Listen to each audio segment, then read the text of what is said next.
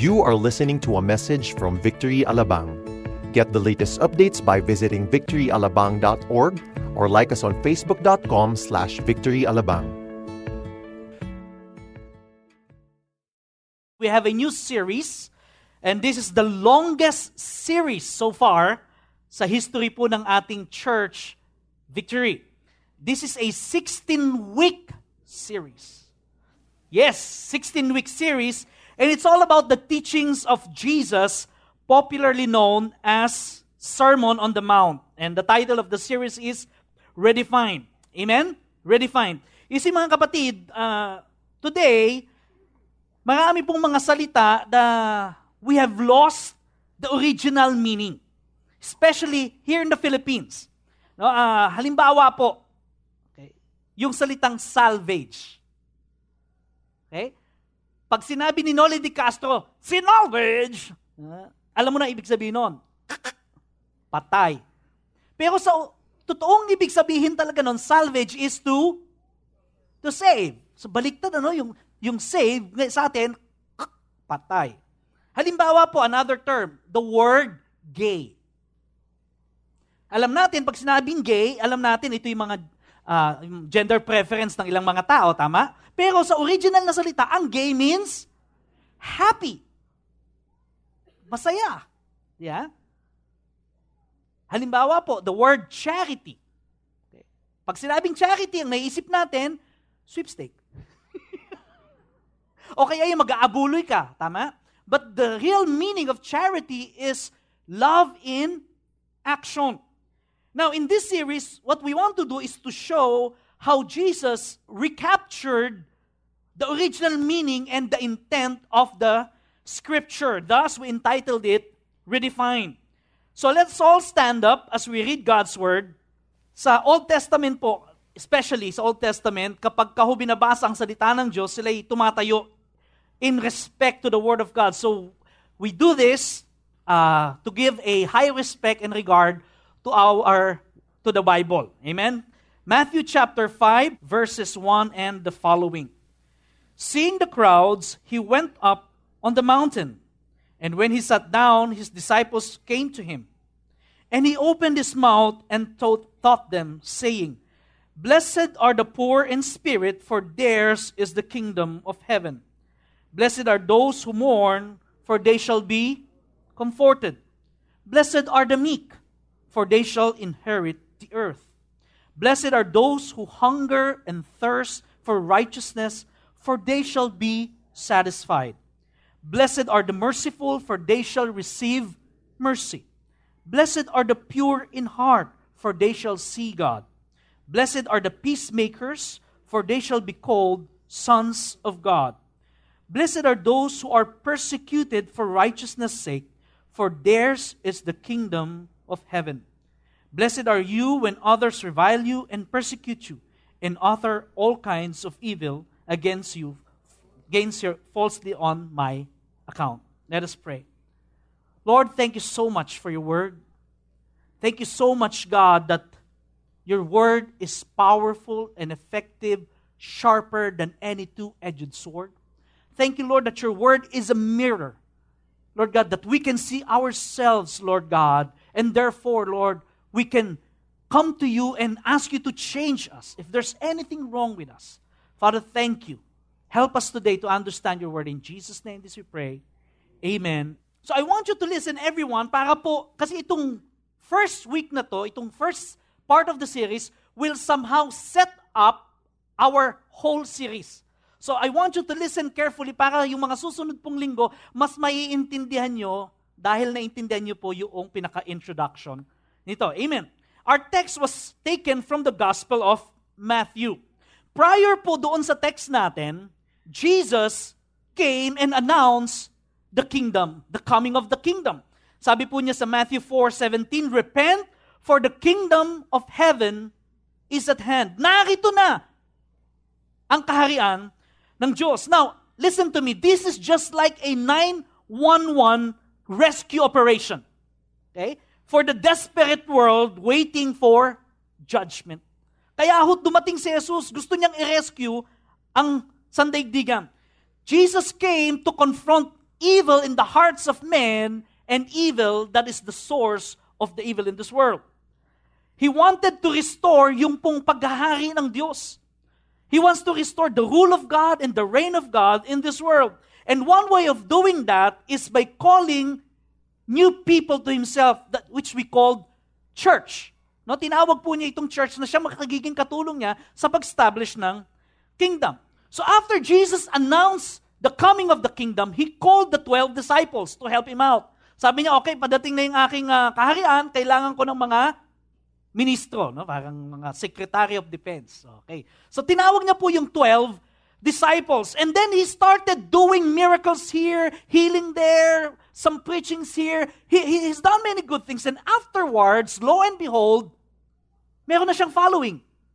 Di ba? Siguro naman kayo, pag kami nakakita kayong gumagawa ng himala, malamang susunod din kayo. Parang, uy, anong nangyayari doon? He was able to gather a number of followings, and then, so Jesus, what He did is He went on a mountainside and gave His famous Sermon on the Mount.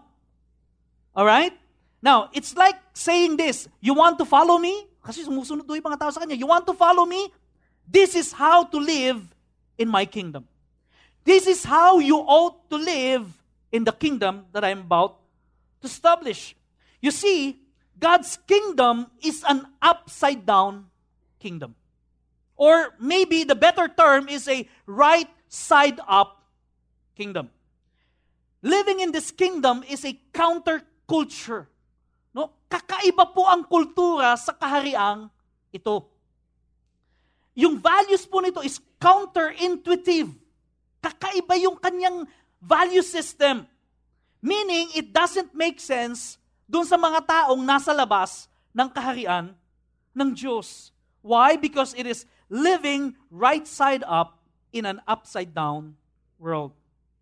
So Jesus wants to recalibrate, refocus, redefine, to recapture what it really means to live for God.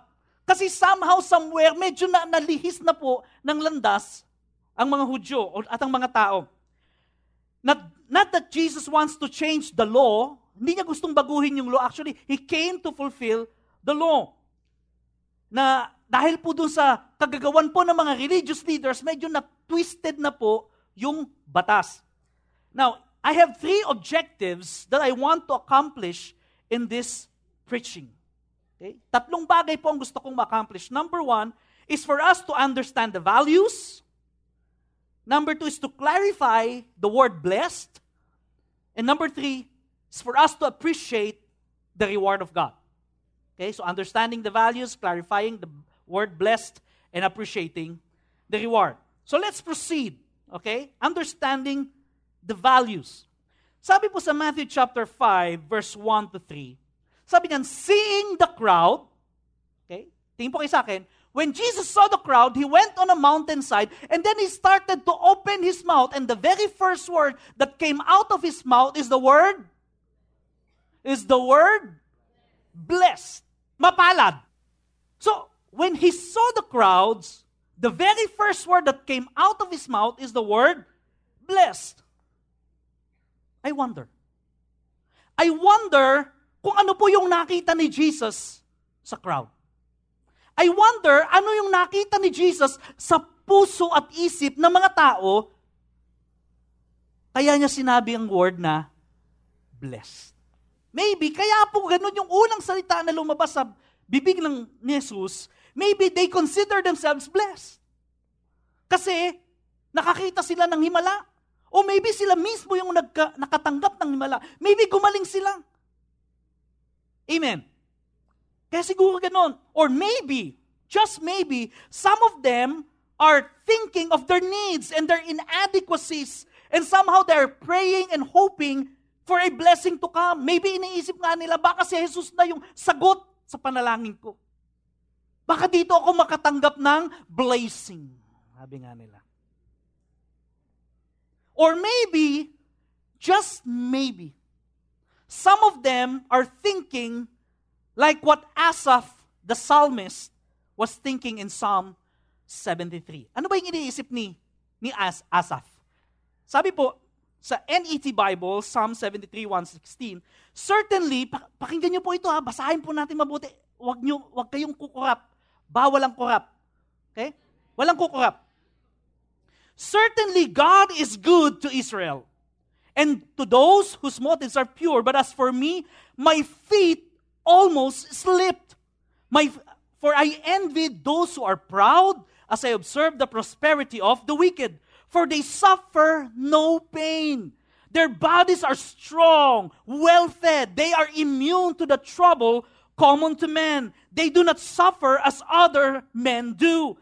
Arrogance is their necklace, and violence their clothing.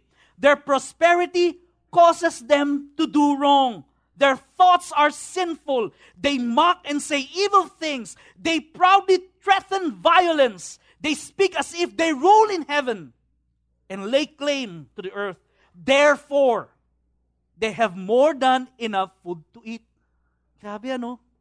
Kung sino yung wicked, sila yung maraming pagkain. And even suck up the water of the sea.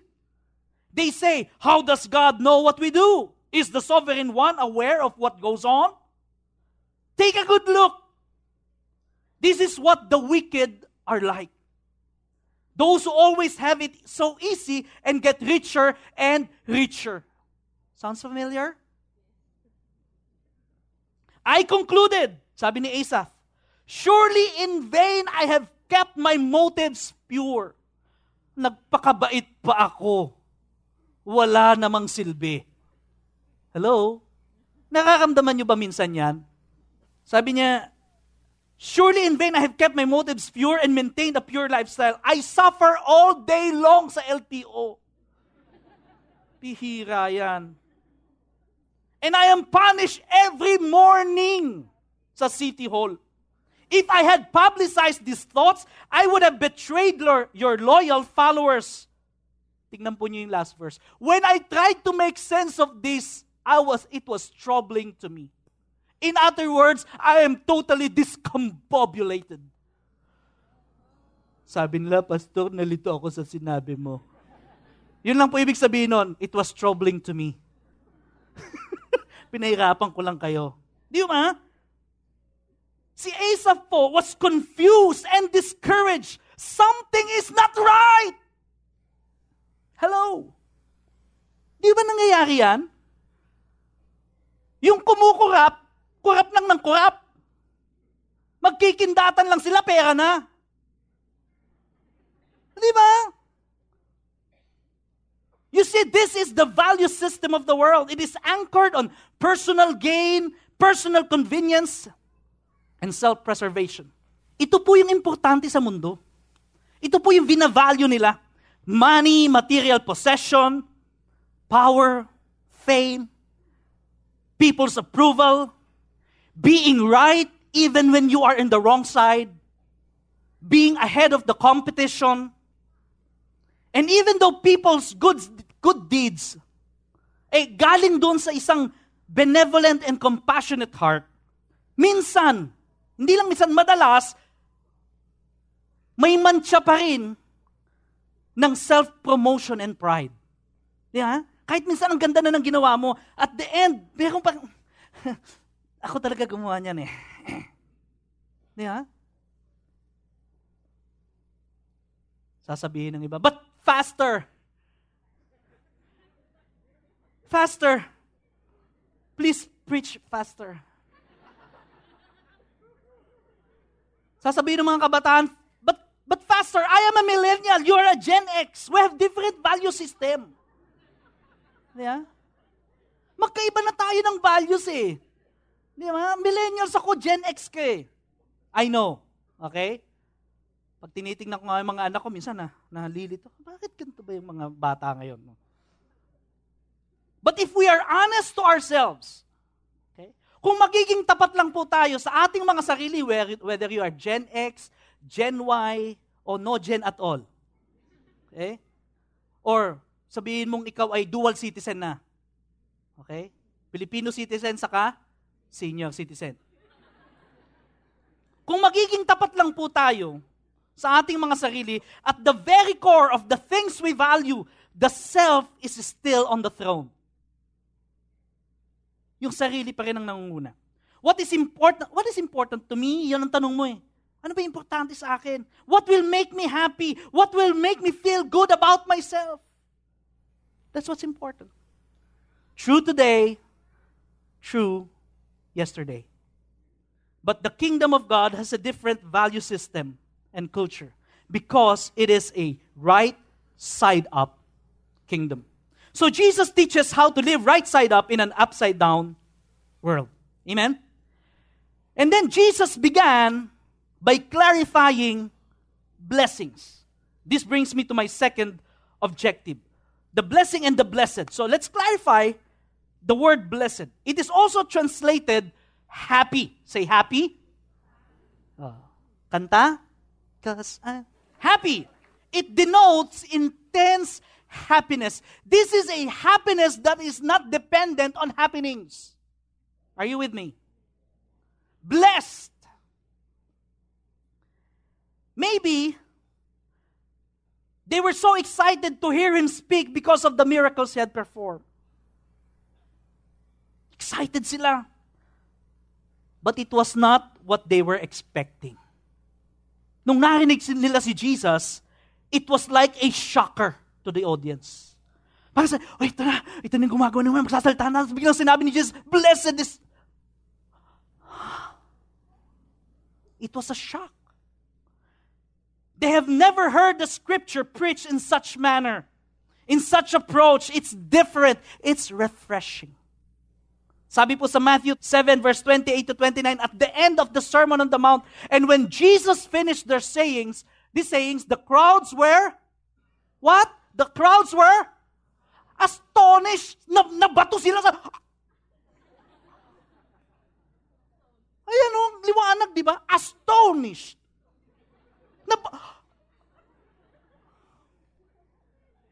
For he was teaching them as one who had authority and not as their scribes. Why? What's different about it? Now, tingnan natin sa verse 3. Ano yung una yung sabi niya? Blessed are the poor in spirit. Sabi ng mga tao, huh? What do you mean, Lord? Ang alam namin, blessed are the religious leaders and the teachers of the law and the tax collectors because they are rich. Sila yung blessed. They are the ones that are really blessed.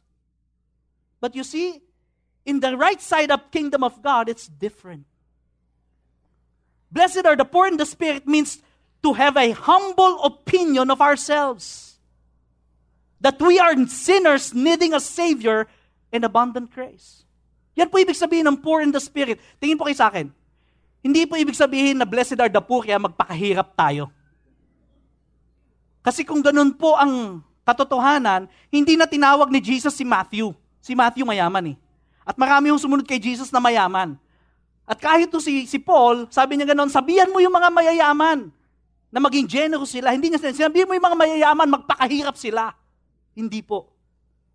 So yung poor in the spirit, sabi nga nun, you have a humble opinion of yourselves right before God. You're saying, God, apart from you, I can do nothing. It is like the prophet Isaiah, when he saw God, he said in Isaiah 6, verse 5, and I said, woe is me! For I am lost, I am a man of unclean lips, and I dwell in the midst of people of unclean lips, for my eyes have seen the King, the Lord of hosts.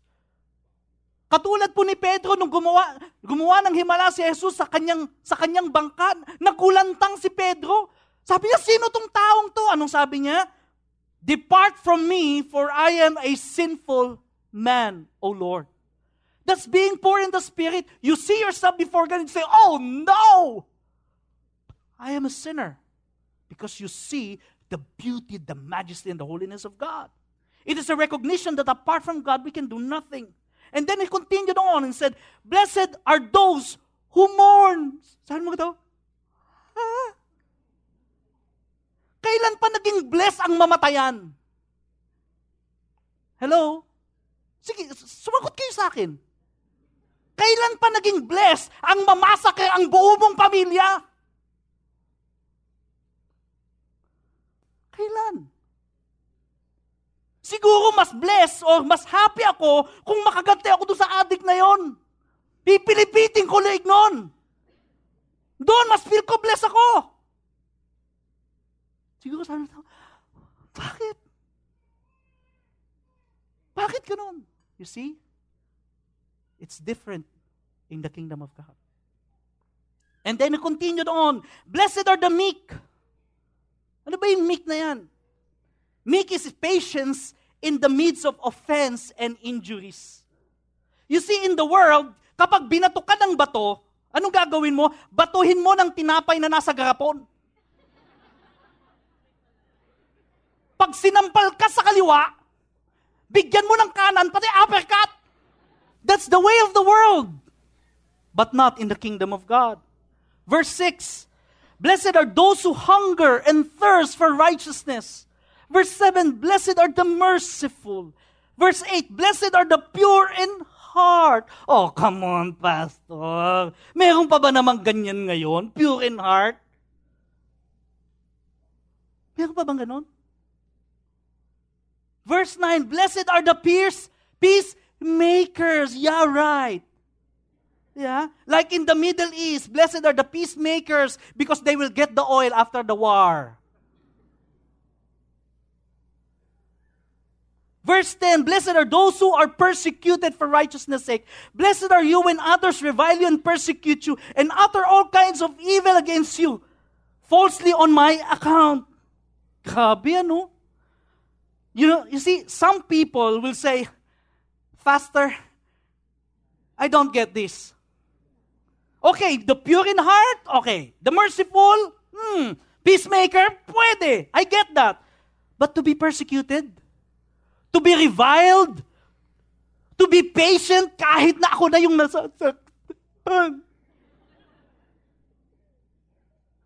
To mourn, Pastor, come on. Are you with me? Why? It is because the values of the kingdom is so much different from the values of the world. Let me illustrate. Say you have a policeman friend and a chef friend. Okay? Wag po kayong mag-alala. Tinext ko po yung mga kaibigan kong yan para bigyan akong permisong ipakita yung picture nila. Okay? Let's say they are your friend as well, just like they are my friends. Okay? If binigyan mo yung chef mo, yung friend mo na chef, binigyan mo ng ammunition, okay? Binigyan mo siya ng ammunition, sasabihin niya, what's for this? Pwede ko bang isahog yan? But if you give it to the policeman, ano sasabihin niya? Wow! Grabe, may 50 caliber, 30 caliber, 45 caliber, 9, wow! I am so blessed. Why? Kasi kailangan niya yun sa trabaho niya. Amen. Are you with me? Now, if you give the chef a very expensive tong, alam niyo yung kitchen tong, okay? He would feel very grateful and happy and blessed. Why? Kasi he values the kitchen tong sa kanyang profession as a chef. Pero pag binigay mo sa policeman yung tong na yan, hindi niya tatanggapin yan. Makukulong siya. Ibang tong pala yun.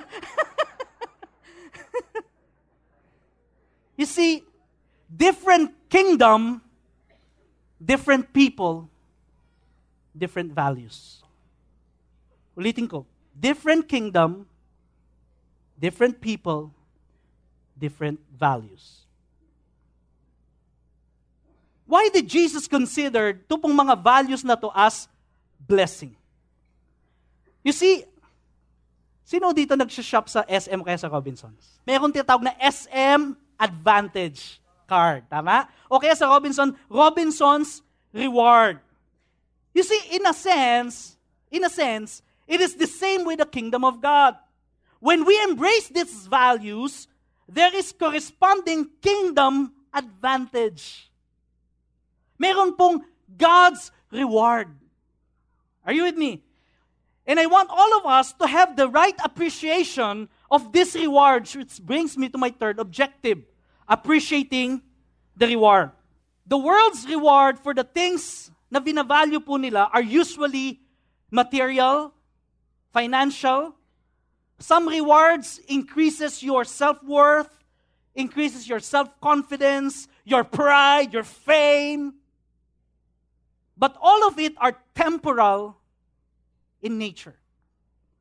While God's reward and kingdom advantage are spiritual and eternal in nature. It is so much better. Say better. Tingnan po ninyo itong mga reward na ito. The kingdom of heaven is theirs. Yan sabi sa Matthew chapter 5, sa verse 3 and 10, the kingdom of heaven is theirs. They will be comforted. No? Bibigyan ka ng kumot na makapal. They will inherit the earth. They will be filled.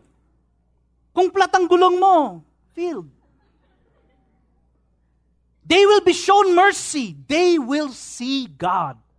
They will be called sons of God. Wow! Amazing. You see, mga kapatid, in certain degree, masasabi po natin na naranasan po natin ito nung nakakilala tayo sa Panginoon. Amen? Parang hindi kayo naniniwala. Amen. Many of us, if not all of us, would say na yung buhay po natin is so much blessed nung nakakilala tayo sa Panginoon, nung naligtas tayo. And from that time on, slowly, God is changing our value system. Are you with me? Binabago po tayo ni Lord. When we begin to embrace the things of God, we start to value differently. We start to value what God values. We start to value integrity more than financial gain. We start to value our family more than our career. Dati, nagpapakamatay ka para sa career. No? At sasabihin mo, ginagawa ko to para sa pamilya ko. At the end of the day, wala na yung pamilya mo dahil sa pagpapakamatay mo sa career mo. Pero nakakilala ka sa Panginoon, nagbago yun. Mas importante na sa atin kung ano yung sasabihin ni Lord kaysa yung sasabihin ng ibang tao.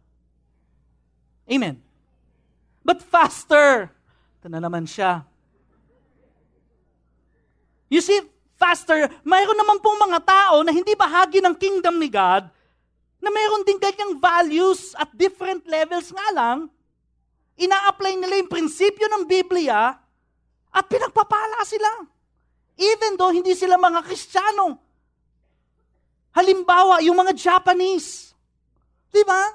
I-apply nila yung prinsipyo ng Biblia. Ano? Tingnan nyo yung mga Japanese ngayon. Yung mga Europeans. Sila yung mga mauunlad na bansa, mapayapa ang lugar, walang krimen.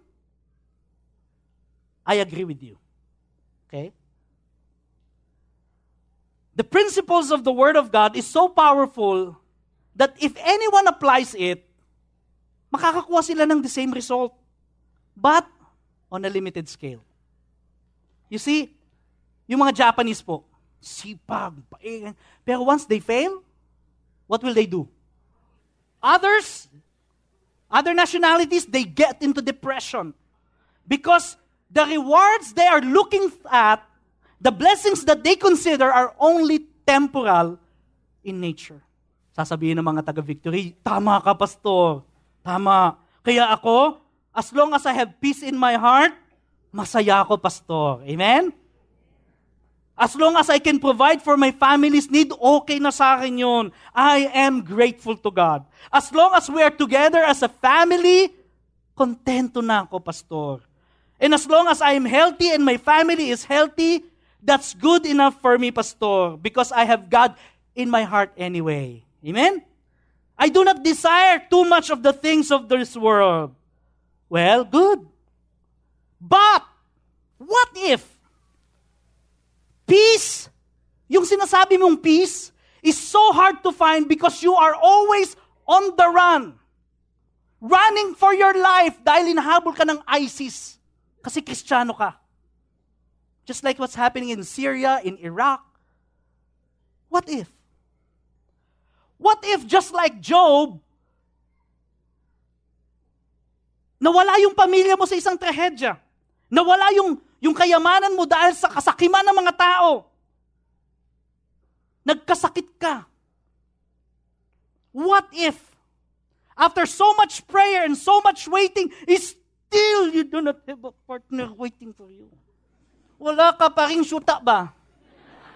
Tagal mo nang naghintay ba? What if after graduation with all the awards and the accolades, lahat na ng cum laude, magna cum laude, summa cum laude, natanggap mo na. Still, you cannot get the approval and the love you're desiring for your Father. What if after maintaining your integrity and faithfulness sa company, sinipa ka pa rin? Dahil sa politics and favoritism. Will you still consider yourself blessed? Ponder that for a minute and let it sink in before you even answer, mga kapatid. Ang Israel po, meron po silang tinatawag na mga patriarchs. Say patriarchs. Gusto kong pong tingnan natin, ito pong 3 patriarchs na to, at ano yung matututunan natin sa buhay nila with regards sa pinag-aaralan natin ngayon. Okay? Una po, si Abraham. Bago po tinawag ni Lord si Abraham, truth is mayaman na siya. May mga servants siya, marami siyang mga kamelyo, mga hayop, mayaman na siya. Pero God called him, sabi niya, follow me, leave your country, your household, and I will make your name great. I will make you into a great nation. Okay? That's good. There's only one problem. Ano yun? Wala siyang anak. Wala siyang tagapagmana. Wala siyang batang umiiyak. Eventually, God gave him Isaac. Di ba? Wow, ito na yung pasimula. Lord, i-fulfill mo na yung pangako mo sa akin. I will become a great nation. There's only one problem. What's the problem?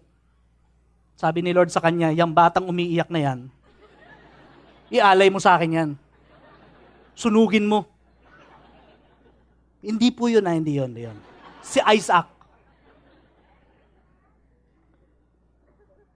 Now, look. I am imagining Abraham. Maybe he was crying, weeping, shouting at God, protesting. Well, I cannot blame him. Kasi kung ako yung nasa kalagayan niya, baka ganun din yung gawin ko. Pero hindi po niya ginawa. Wala pong record sa Biblia na ginawa niya yon. What was recorded in the Bible was that he obeyed. Why? Tingnan po niyo, after Abraham rescued Lot, sa kayong mga tao sa Sodom, sabi po ng king ng Sodom, Abraham, sa iyo na lahat ng kayamanan na to. Bilang pasasalamat ko sa iyo. Sabi niya, no. Hindi ko tatanggapin yan. Baka sabihin mong ikaw nagpayaman sa akin. Ano sabi ni Lord sa kanya nung ginawa niya yon? Genesis 15 verse 1.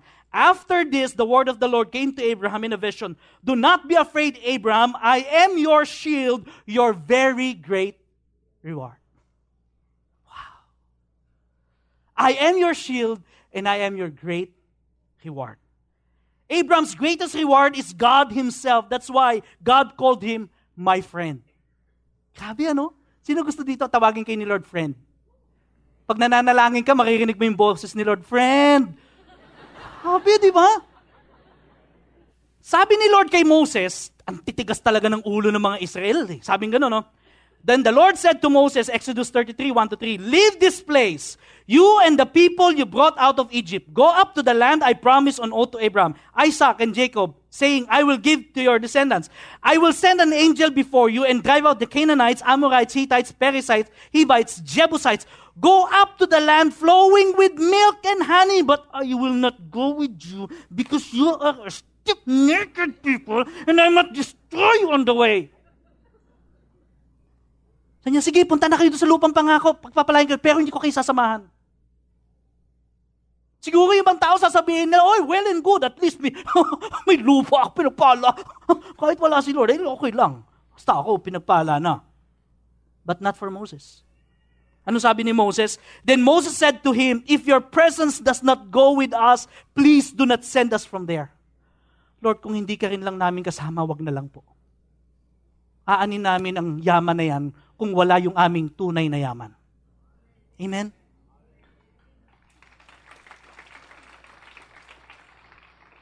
No wonder, sabi ng Bible, the Lord would speak to Moses face to face as one speaks to a friend. Ayan na naman siya, friend. Grabe, ano? Tingnan po natin si David. God made him king. He conquered his enemies. He made him so successful, so rich, so famous, so powerful. Ano pa yung hihingi ni David? Ano pa yung kakailanganin niya? Ano pa yung i-desire niya? Pakinggan po ninyo, Psalm 27 verse 4. One thing have I asked of the Lord. Lord, isa lang po yung hihilingin ko. That I will seek after, that I may dwell in the house of the Lord all the days of my life, to gaze upon the beauty of the Lord and to inquire in His temple. Wow. No wonder he was called the man after God's own heart. For these patriarchs, mga kapatid, God Himself is their true and ultimate reward. You see, yung reward po na minention ni Jesus, yung kingdom of heaven is theirs, they will be comforted, inherit the earth, they will be filled, they will be shown mercy, they will see God, they will be called sons of God. If you take away the God factor in this equation, you will be left with nothing. Take away the God factor, alisin mo si God dyan. Walang matitira. Why? Because our greatest treasure is God Himself. Blessing is not a true blessing without the source of blessing.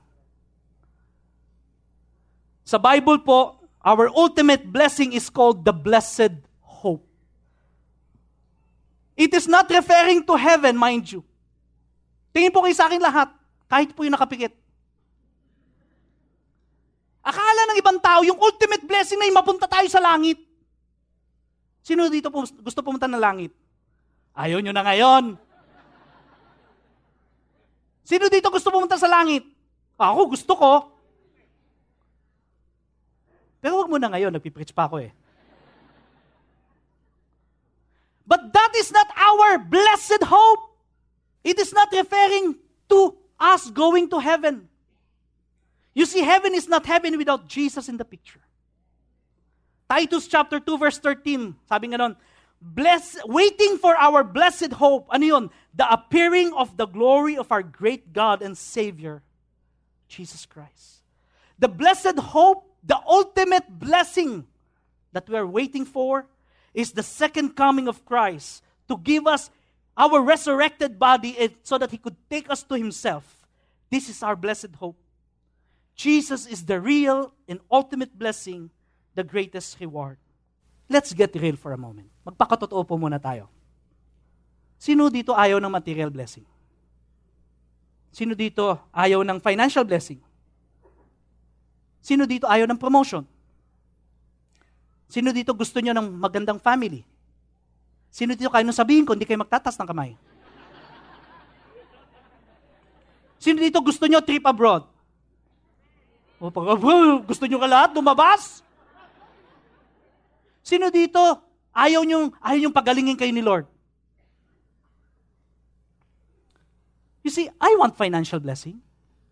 I want material blessing. Pero nauubos yun eh. Amen.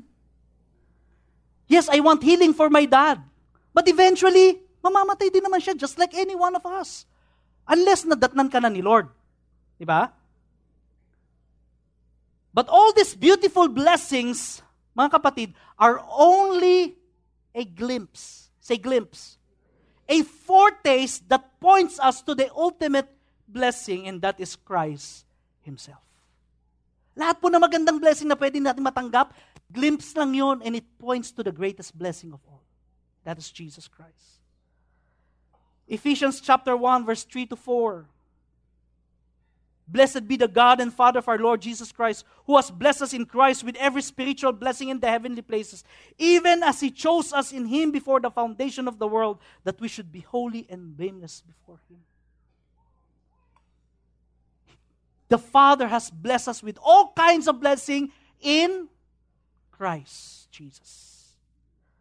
Because of the finished work of Christ on the cross, because of Christ in our lives, pinagpala na po tayo ng Diyos.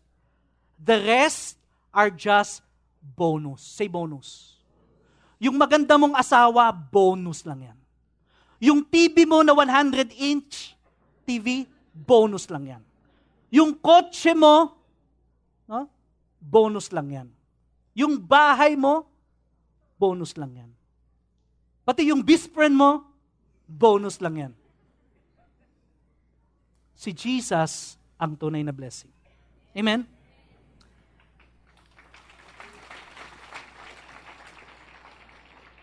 Naalala niyo po yung binanggit ko kanina sa Psalm 73, si Asaph. Nung nakita po niya yung blessings of the wicked, ano sabi niya? Sabi niya sa verse 16, "When I tried to understand all this, it troubled me deeply. Till I entered the sanctuary of God, then I understood their final destiny." Ha! Kala ko, ganun lang yung pala meron silang kalalagyan kay Lord. Ano sabi niya sa conclusion niya? Here's his conclusion. Listen. Verse 25. "Whom have I in heaven but you? And earth has nothing I desire besides you. My flesh and my heart may fail, but God is the strength of my heart and my portion forever." You are my portion forever. You are my true riches. You are my true inheritance, Lord.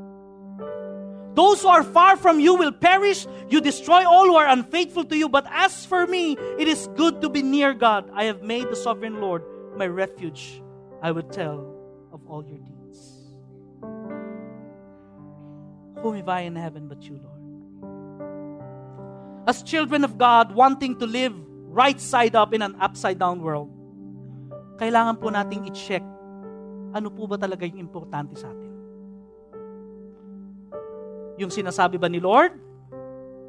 O yung sinasabi ng ibang tao? Yung gusto ng Lord o yung gusto mo? Yung magpapaligaya sa Lord o magpapaligaya sa'yo?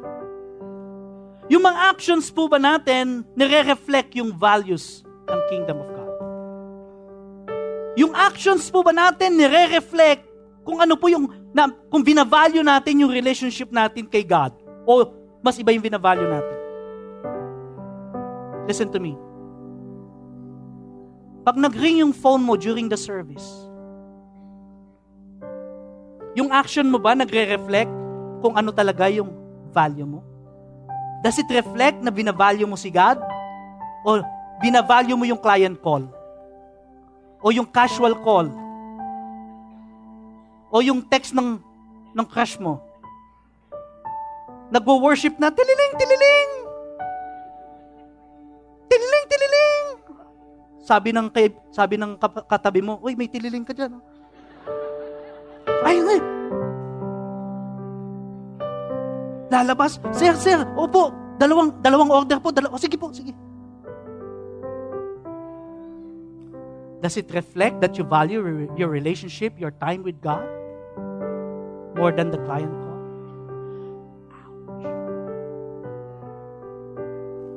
If we want to experience true blessing, it would be good to align ourselves to God and allow Him to redefine our values. And when God does redefine our values, we could sing to God, just like Asaph sang that song, "Lord, whom have I in heaven but you?" Amen?